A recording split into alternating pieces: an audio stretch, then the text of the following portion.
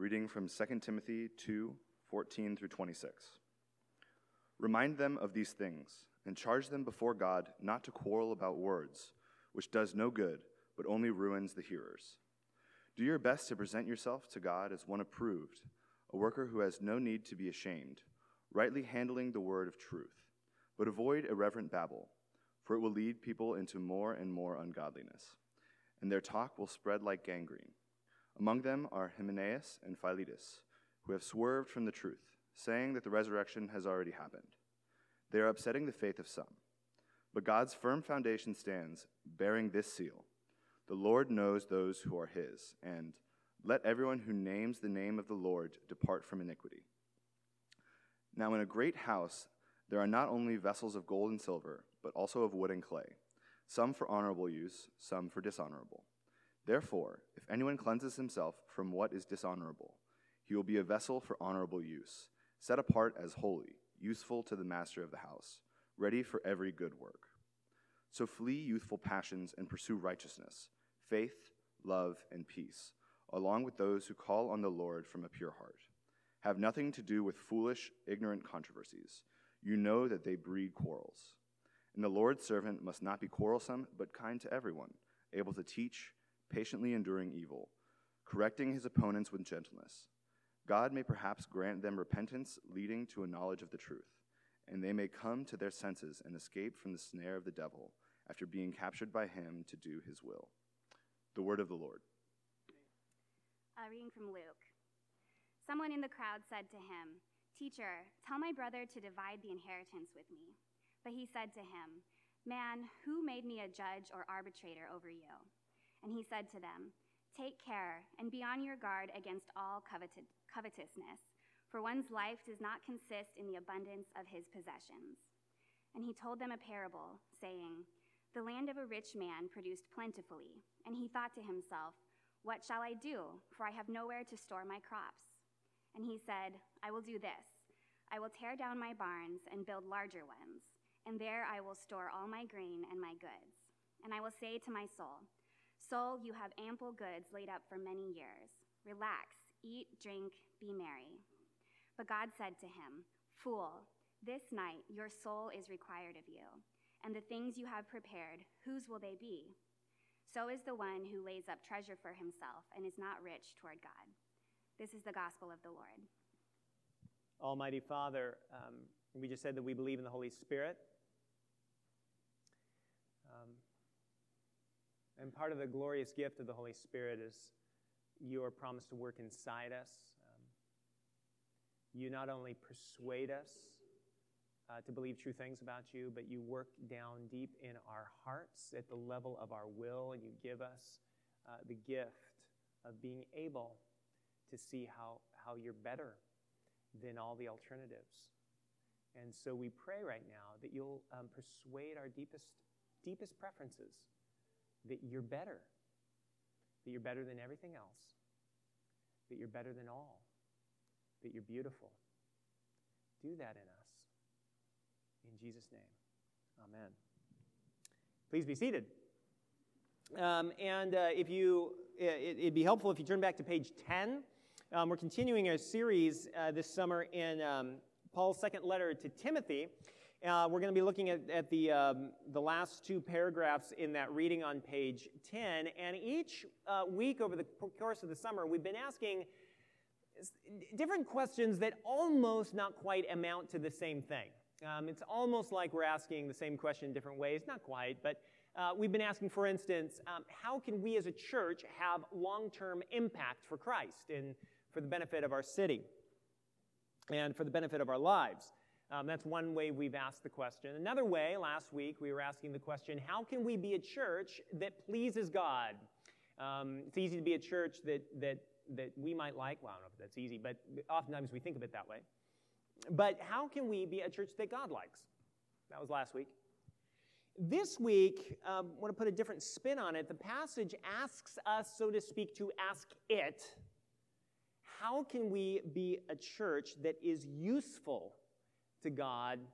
How can we be useful and ready as a church for all the good works that God wants us to do? Now, look at the reading. I take that question from verse 21, and here's what we're going to learn. If you want to be useful to God, if we're going to be effective as a church, individually and corporately, in God's mission that He has given us, then we need, this is going to be a mouthful, we need comprehensive moral transformation. That's a mouthful, isn't it?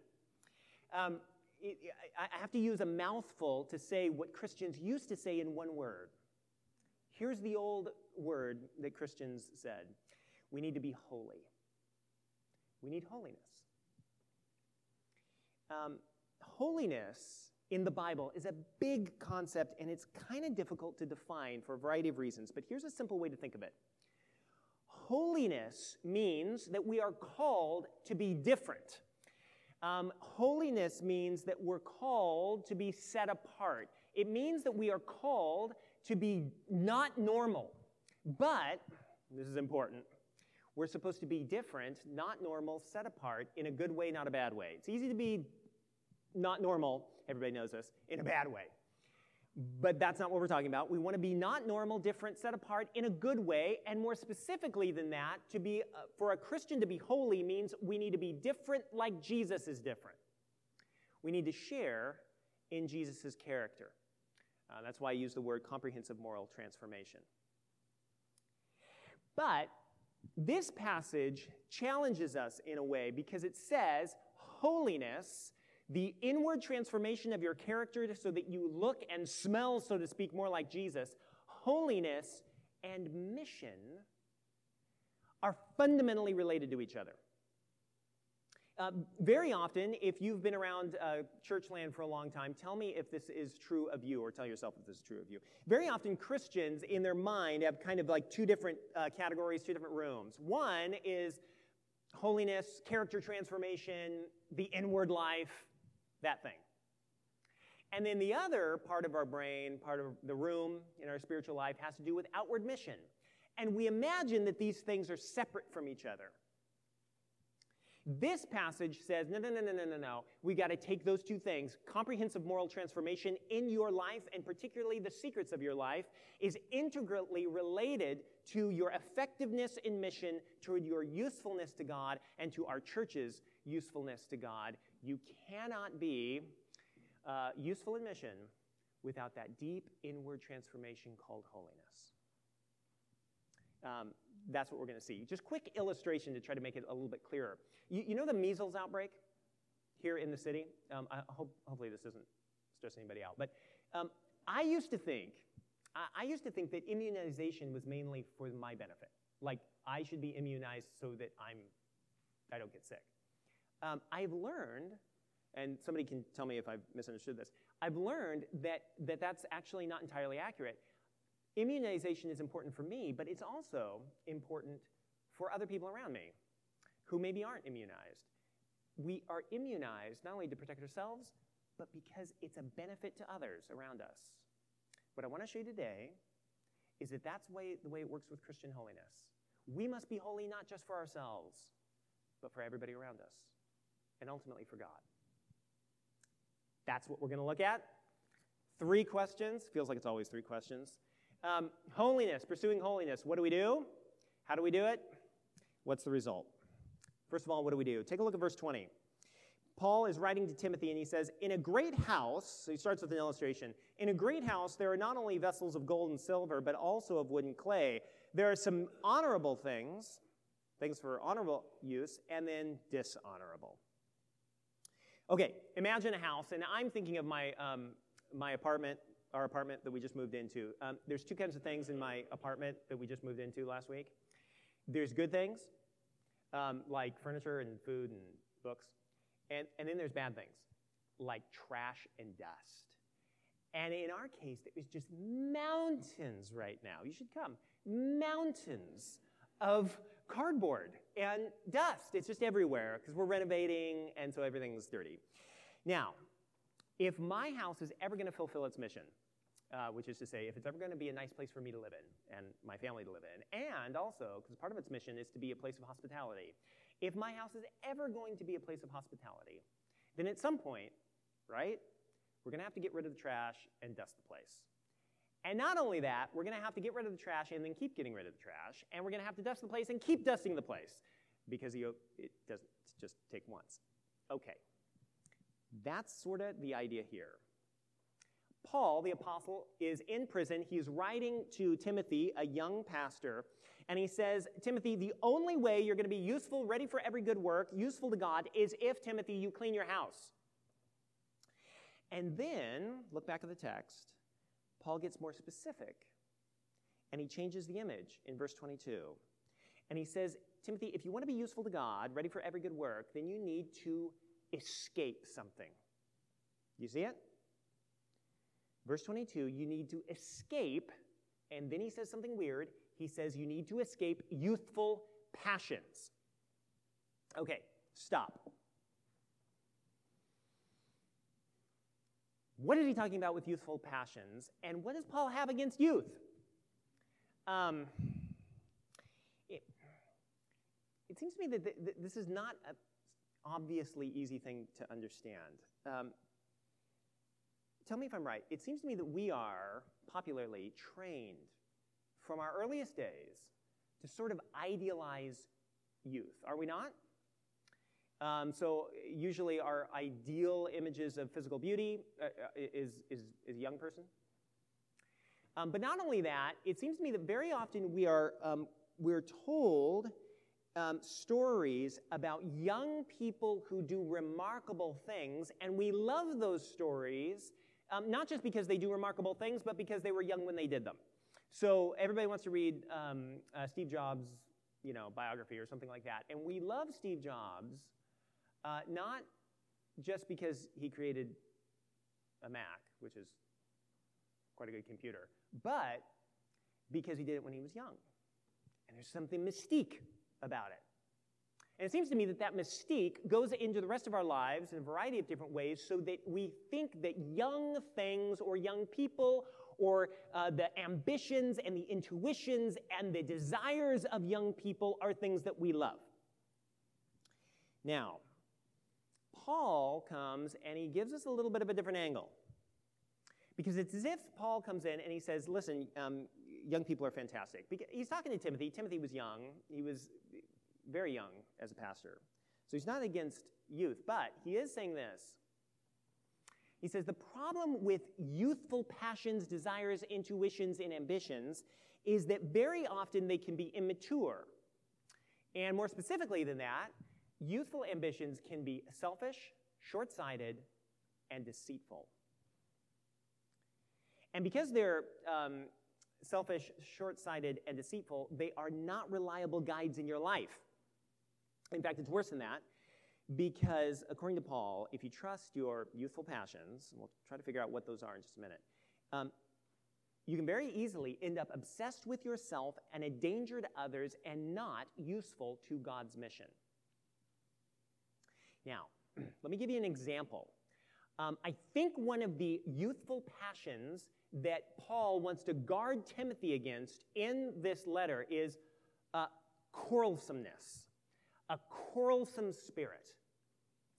Look at verses 23 and 24. Paul looks at Timothy and he says, I think, for example, Timothy, don't be quarrelsome, but rather correct people gently. Now, think about yourself. When you are faced with a conflict, and especially when you're faced with a conflict that has to do with principles that you hold very, very deeply, or debates that you really care about, or just any issue that is not just a surface preference issue, but is something that really deep down matters. Very often, our youthful passions will well up and end up justifying in our minds being quarrelsome. What do I mean? In the midst of the debate, do you ever resemble this? Have you ever experienced this? We'll end up digging in our heels. Perhaps if we're yellers, maybe we yell at the other person. Or maybe we ghost the other person. It can happen either way. Maybe we vilify the other party that we don't like. Or maybe we end up conveniently distorting the other person's perspective so that we have a bit of a straw man that we can tear down easily. Now, when you're in the midst of it, when you're doing those things, you never know that you're doing that. It's like bad breath. The last person to know they have bad breath is themselves, right? That's what it is when you're being driven by a youthful passion, or in particular when you're quarrelsome. So imagine Timothy here. Imagine Timothy's in a debate. He thinks that he's standing up for truth. He thinks that he's speaking truth to stupid. He just thinks he's amazing. Somebody's got to do it. It's a good thing I'm here. I'm going to bring it. And in that situation, his passions are high. He knows he's right, and he feels great about himself. The problem is, it is all of it a sham. Why? Because even if he wins the debate, his youthful passions have made him selfish, short-sighted, and deceived. Selfish because he's not, in the midst of the debate, he's not thinking about what is best for his opponent. He's not seeking to win the opponent for the benefit of the other person. He's thinking about himself, and he's thinking about winning. It's short-sighted because that kind of a debate almost never leads to lasting change in either party.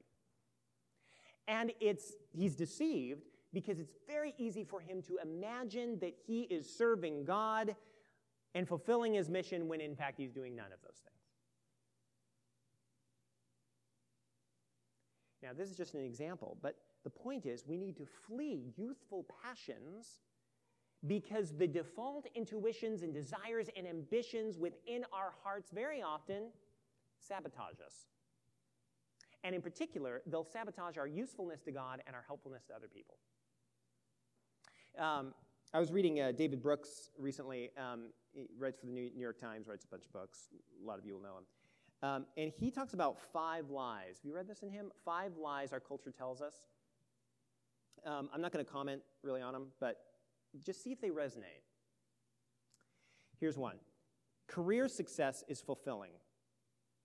Brooks argues that's a lie we tell ourselves. Another lie we tell ourselves. I can make myself happy.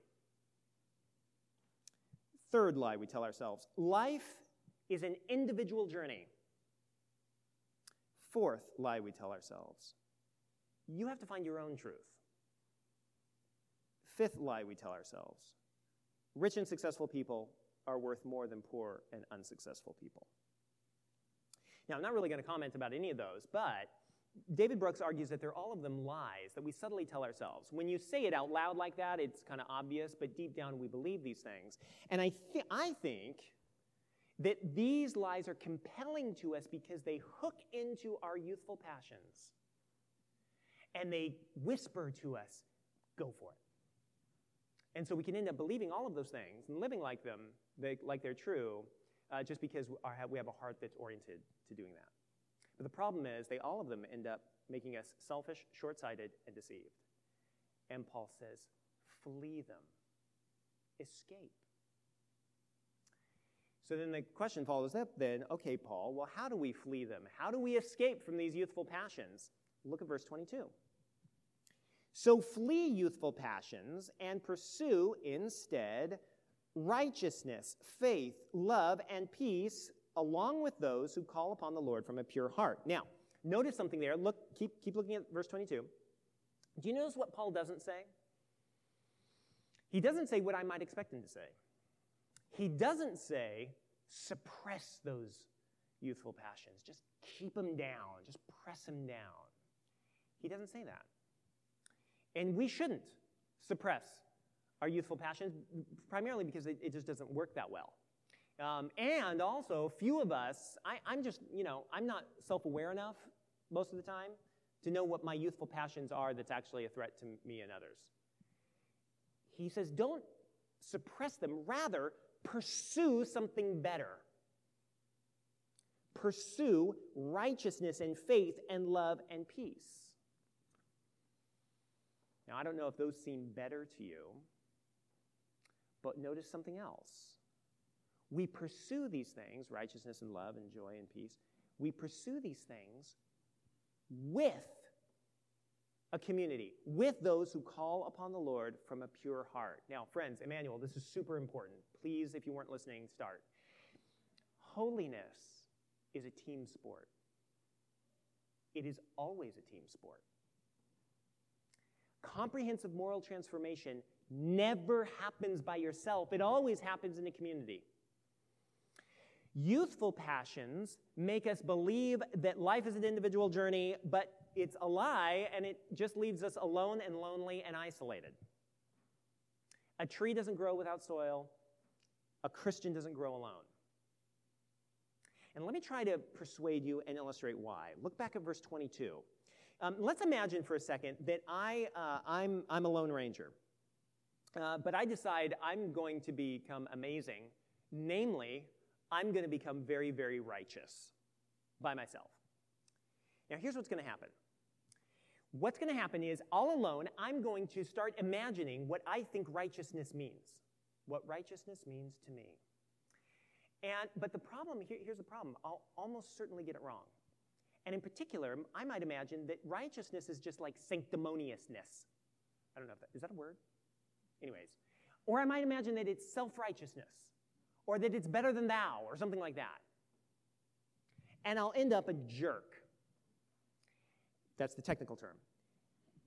But then imagine that instead of that, I go deep in Christian community.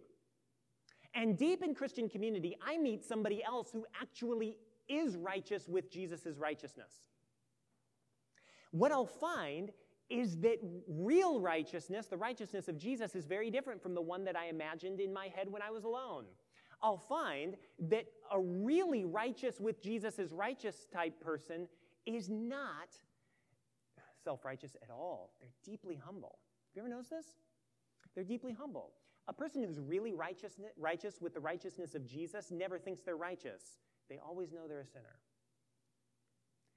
But they're also hopeful. And they're deeply hopeful because they know that Jesus forgives them down to the core of who they are. And Jesus has imparted his righteousness that they couldn't manufacture on their own. And so they're humble, they're hopeful, but they're also deeply compelling. And the more you hang around somebody who is righteous with the righteousness of Jesus, the more you see not just them, but you see Jesus. And you find that Jesus is more compelling than any sanctimonious, self-righteous, Pharisaic jerk that you've ever imagined.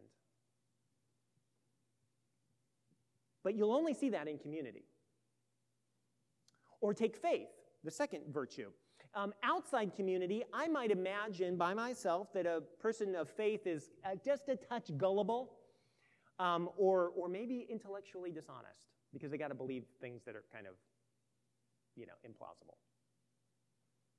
But inside community, when I actually begin to experience somebody who has real biblical faith in Christ, what I'll find is actually the opposite is the case. I'll find somebody who is deeply committed to truth because this person who has real faith in Christ trusts Jesus, and Jesus is always uncompromisingly committed to truth. And the more you hang out with somebody who has real faith, the more you'll realize that she's not afraid to ask hard questions because Jesus isn't troubled by the questions either. It'll be different than you expect, but you'll only find that in community. Or love. Outside community, I might imagine that a loving person is, sentimental or soft or something like that, kind of like a teddy bear. But in Christian community, when you meet somebody who really loves with the kind of love that Jesus imparts, then you'll be surprised because you'll actually find somebody who is valiant and courageous. And they'll be valiant and courageous because they have so internalized Jesus' definition of love. What's Jesus' definition of love?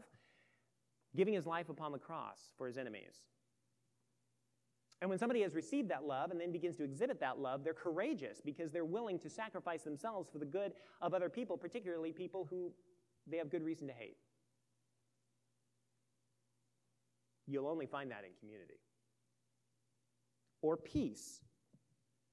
Outside community, I might imagine that a peaceful person is somebody who just kind of shuns conflict, maybe a doormat, something like that.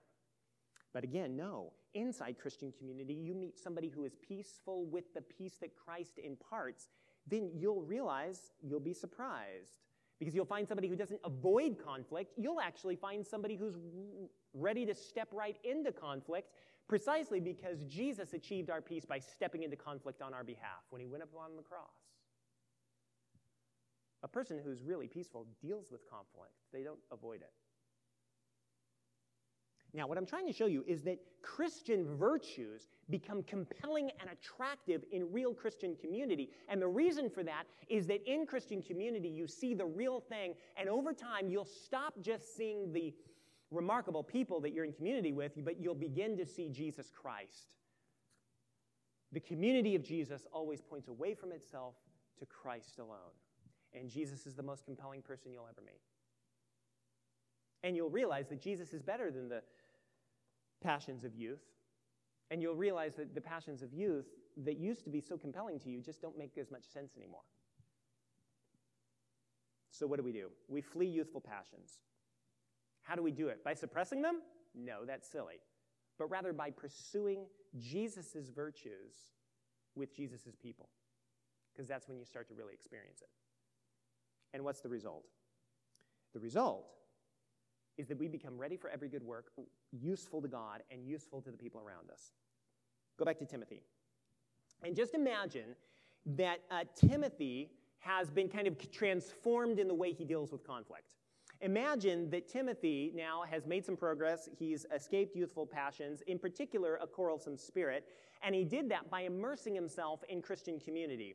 And he just realized that the Christians, he was around people who were more like Jesus than he was, and that drew him closer to Christ, and he grew. Watch how that changes his approach to conflict. Verse 24. And the Lord's servant must not be quarrelsome, but kind to everyone, able to teach, patiently enduring evil, correcting his opponents with gentleness. Now, keep your eyes on that verse, and what I want to show you is how that verse is the opposite of youthful passions. Timothy is not shrinking back from conflict at all. He's engaging people who disagree with him, but he's not doing it from the vantage point of a youthful passion. He's not being quarrelsome. What he's doing is he's representing Jesus to his opponent, just like the Christian community has represented Jesus to him. So remember, youthful passions will make you selfish, short-sighted, and deceived. And in that verse, all of that is reversed. Timothy isn't selfish.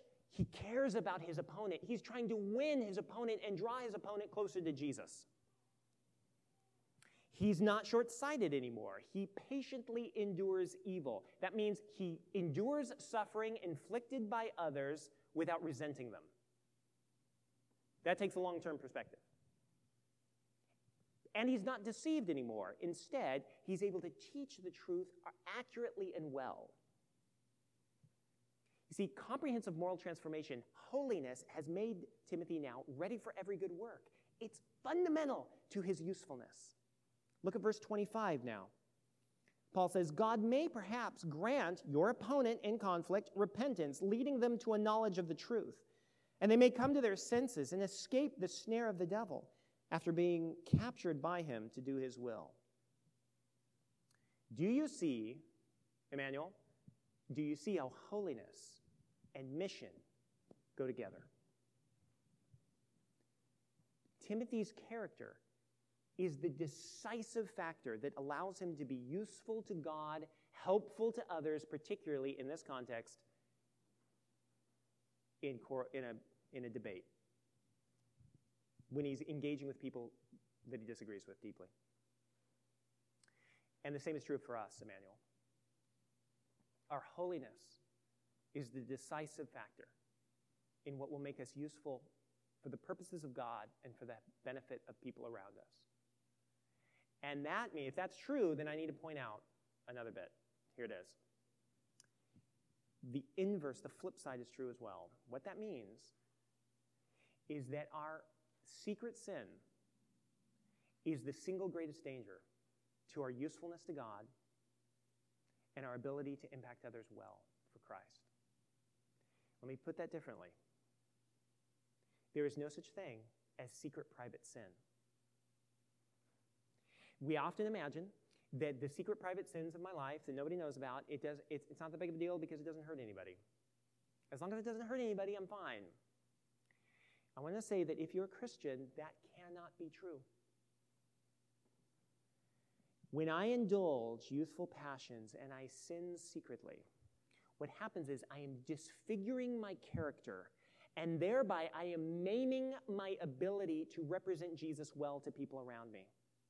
And therefore, I'm making myself thoroughly unprepared for the work that God has for me, and deeply unprepared to help the people around me. And once again, therefore, that means that my private sins is an offense against God and an offense against all the people who I might have served if I had been awake and sober. It means my private sin has public impact. And so we need to come to our senses about that. Because the passage mentions the devil, and the devil will love to use our secret sins to undermine our usefulness. And we come to our senses, once again, not by just suppressing, but by looking at Jesus. Because Jesus is the perfect servant of God. He's not quarrelsome. He's kind to everyone. Don't you know that about Jesus? Jesus patiently endured evil to the point of death for you. He's perfectly righteous. He's perfectly loving. And on the cross, he took the penalty of our sin and our private sin, and in exchange, he gives us his peace. And therefore, he is perfectly worthy of your trust and of your confidence and of your faith. And when you come to him, and when you bring your secret sin to him, he gives you his righteousness. And he cleanses you, and he prepares you for every good work. The Lord has wonderful work for you to do. It will be deeply fulfilling. Don't believe the lie that you are so beyond what God can heal that it's just hopeless in your case. Don't believe that lie. That's a hiss of the serpent. Don't believe that lie. The Lord wants to use you in the lives of others. He wants to use you to encourage people towards eternal things and eternal wealth. And the Lord will defeat your sin and trample down Satan under your feet through his work upon the cross. So come to him and be made holy in him and be ready for every good work. Amen? Amen. Hello, everyone. My name is Jim Saladin. I'm the rector here at Emmanuel Anglican Church. Our church exists to see and describe and reflect the beauty of Jesus Christ for the flourishing of our city. And I hope this podcast encouraged you in that way towards Christ. If you're here in New York City, we'd love to see you. Please join us on Sundays at 11 a.m. Generosity drives everything we do at Emmanuel.